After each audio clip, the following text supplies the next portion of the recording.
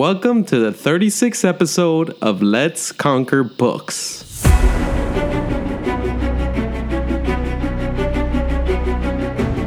Daniel Kahneman, in his book Thinking, Fast and Slow, said, "A reliable way of making people believe in falsehoods is frequent repetition, because familiarity is not easily distinguished from truth."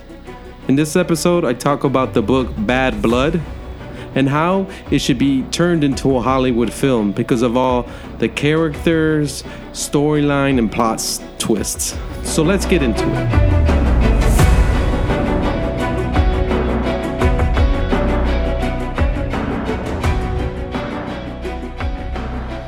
I'm your host, Alexander the Great Reader, and this is a podcast where we read, study lessons, and build our inner power because the next level we will reach does not tolerate cowards. This episode is inspired by a book I read called Bad Blood by John Carreyrou. I don't know if I'm pronouncing that right.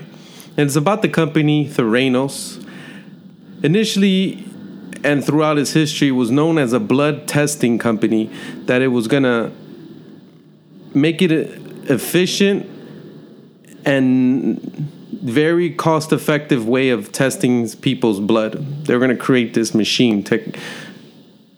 And at its height, it was valued at $9 billion.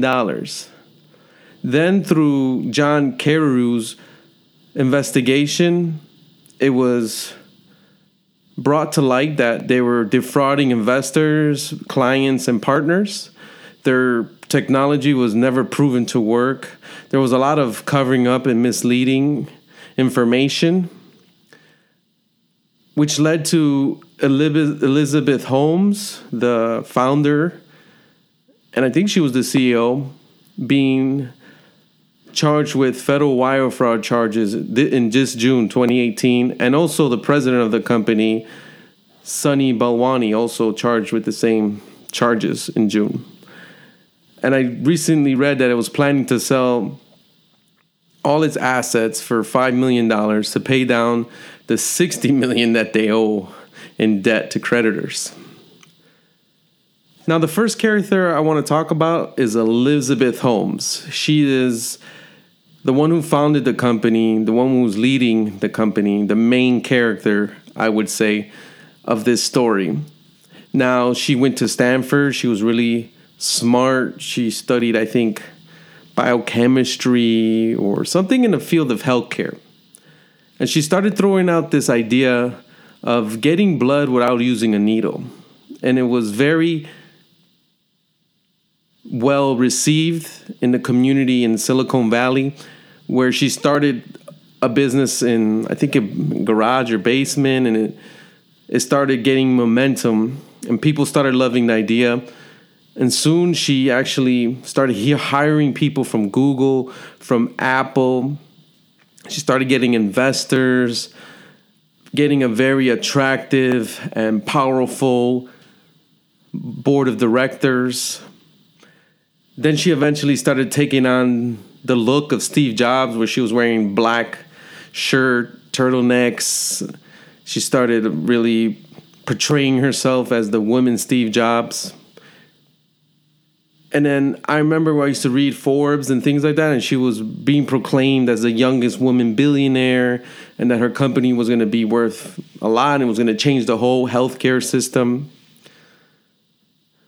Now, she had a lot of charisma. People immediately liked her, wanted to be part of her vision, her goal. But as soon as you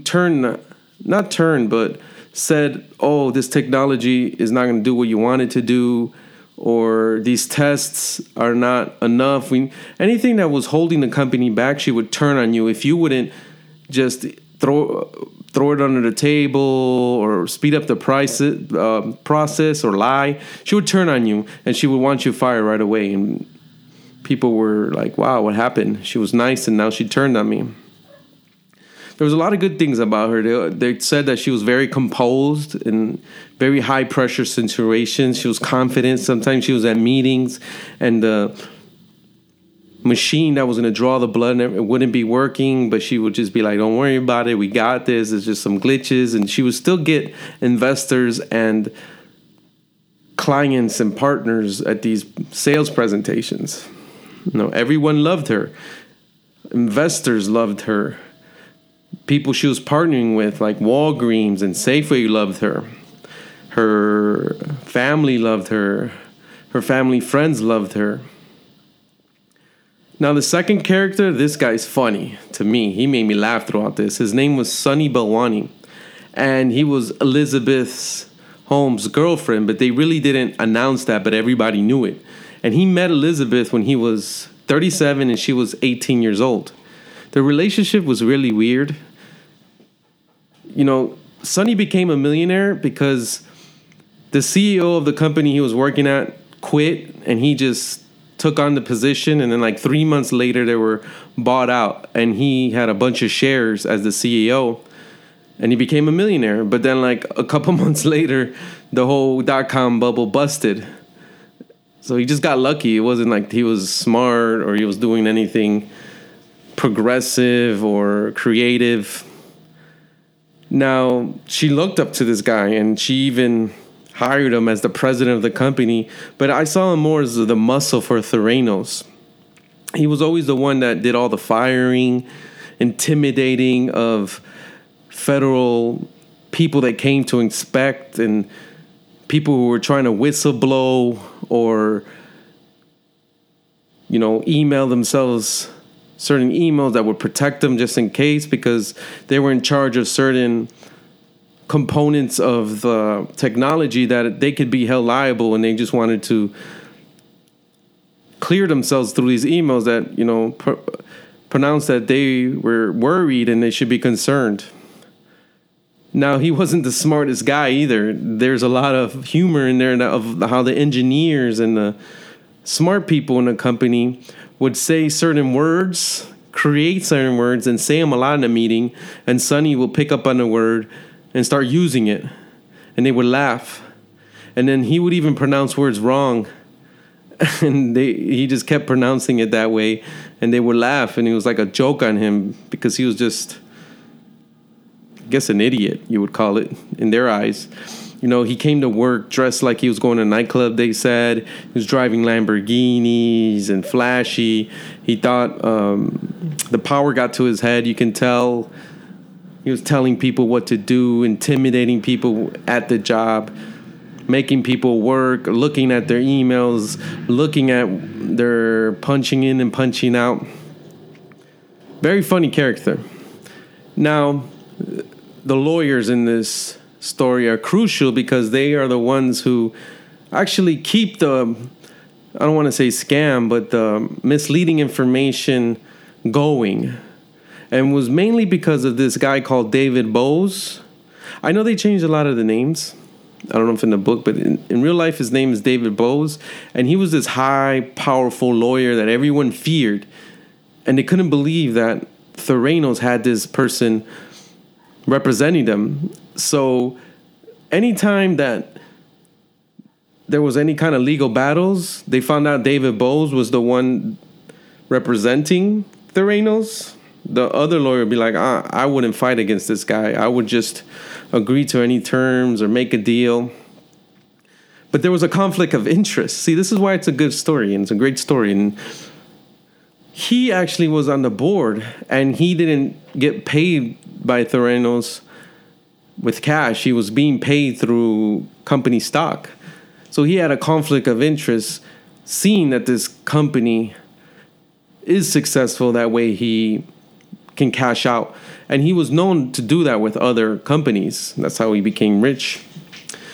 The other aspect of the story are the investors. I know that she was able to get Rupert Murdoch to do like $100-something million investment. And when the whole scandal broke out, he just sold his stocks at like 10 cents on a dollar and just wrote it off because he's a billionaire. Larry Ellison was a big investor and mentor. And, Larry Ellison of Oracle viewed her as him when he was younger, going against this big establishments, Safeway.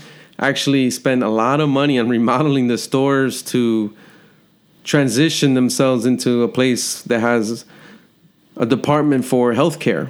And they were going to put the blood machines that Terrenos was developing. Walgreens also did a big deal with them and made announcements. And I think they even had a couple trial runs with the machine. Henry Kissinger, he's a big political figure. He was part of the board of directors. James Mathis, who is known as a great military leader. I remember the story of who he appointed on looking into this company, Theranos, to use them in the military, because it could be a fast way to check, the soldiers. And Elizabeth concocted this crazy story that James Mathis actually believed it and confronted the person he appointed, and he almost got into a lot of trouble. Another character is the grandfather of Tyler Schultz, George Schultz, who was the Secretary of State, and he was also the director of Theranos. So Tyler is the grandson of George, and he ended up, because he worked in a company, he ended up being a whistleblower, and he talked to John Carreyrou, the guy from the Washington Post. And Theranos knew that he was talking to him. They just couldn't prove it, but they knew it was him. And he had to shut the communication off with John. And he was being attacked legally a lot. And he was very afraid of what was going to happen. And he talks about a story that they were at Thanksgiving at George Schultz in home, and Elizabeth Holmes was there acting like everything was okay, smiling, and he didn't understand. He was just like, why is she here? She's trying to destroy my life. And then one day there was this meeting that George set up with his grandson, which turned into where lawyers came out of nowhere and wanted him to sign these non-disclosure documents, and he wouldn't do it. And that led to the John Carreyrou finding out the investigation, doing his thing, like he was actually looking at all the people who were referenced to him, and he kept building this story, but nobody really wanted to go on record or be mentioned, so it was hard to build this story. And Tyler was key when he actually said, I'm going to go on record.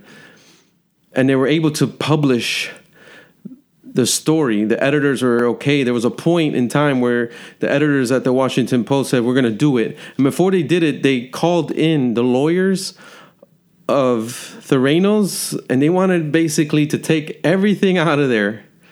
But they wouldn't do it because they felt that they had all the evidence and the sources to back it up. And once that story was released, all hell broke loose for that company.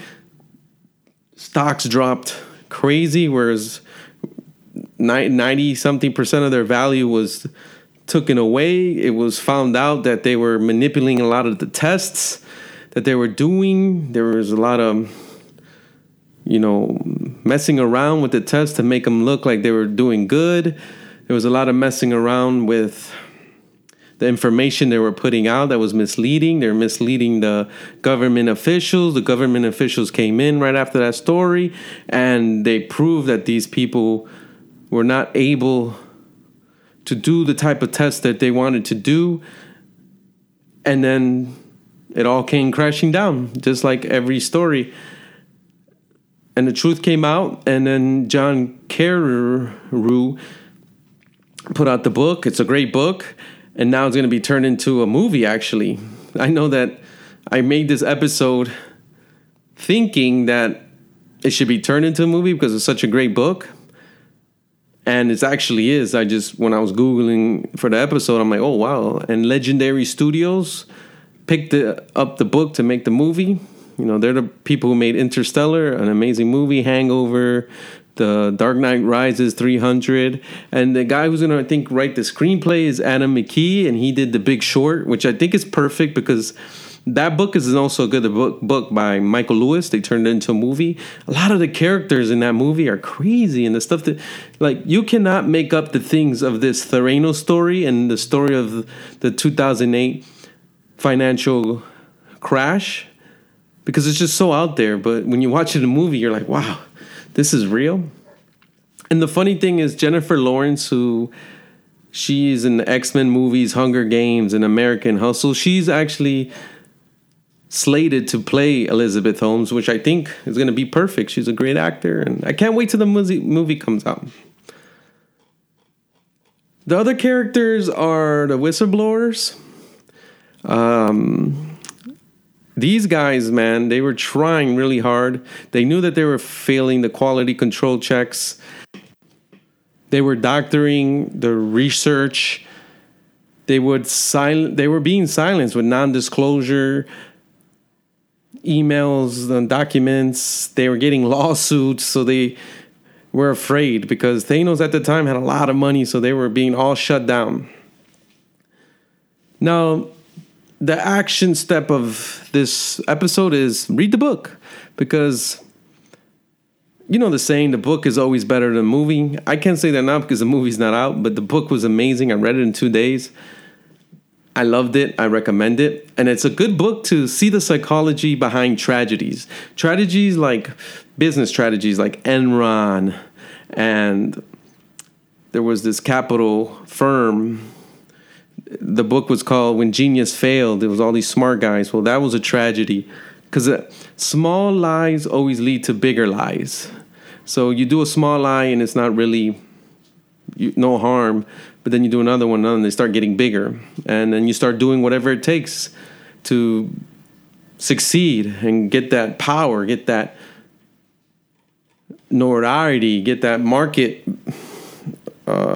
share.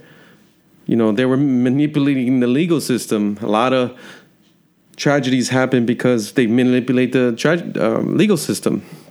They were denial that they're doing anything wrong when they know they're doing things. And then the power they were gaining in the whole Silicon Valley and the investor world was corrupting them. And they felt like they had to succeed and they were doing something great. Now, I want to thank all my listeners. We're at 2,500 plays and downloads. Thank you. The reading challenge, I'm at 145 books out of 160. And let's connect on Twitter, Instagram, and Facebook. Spend a lot of time on Instagram.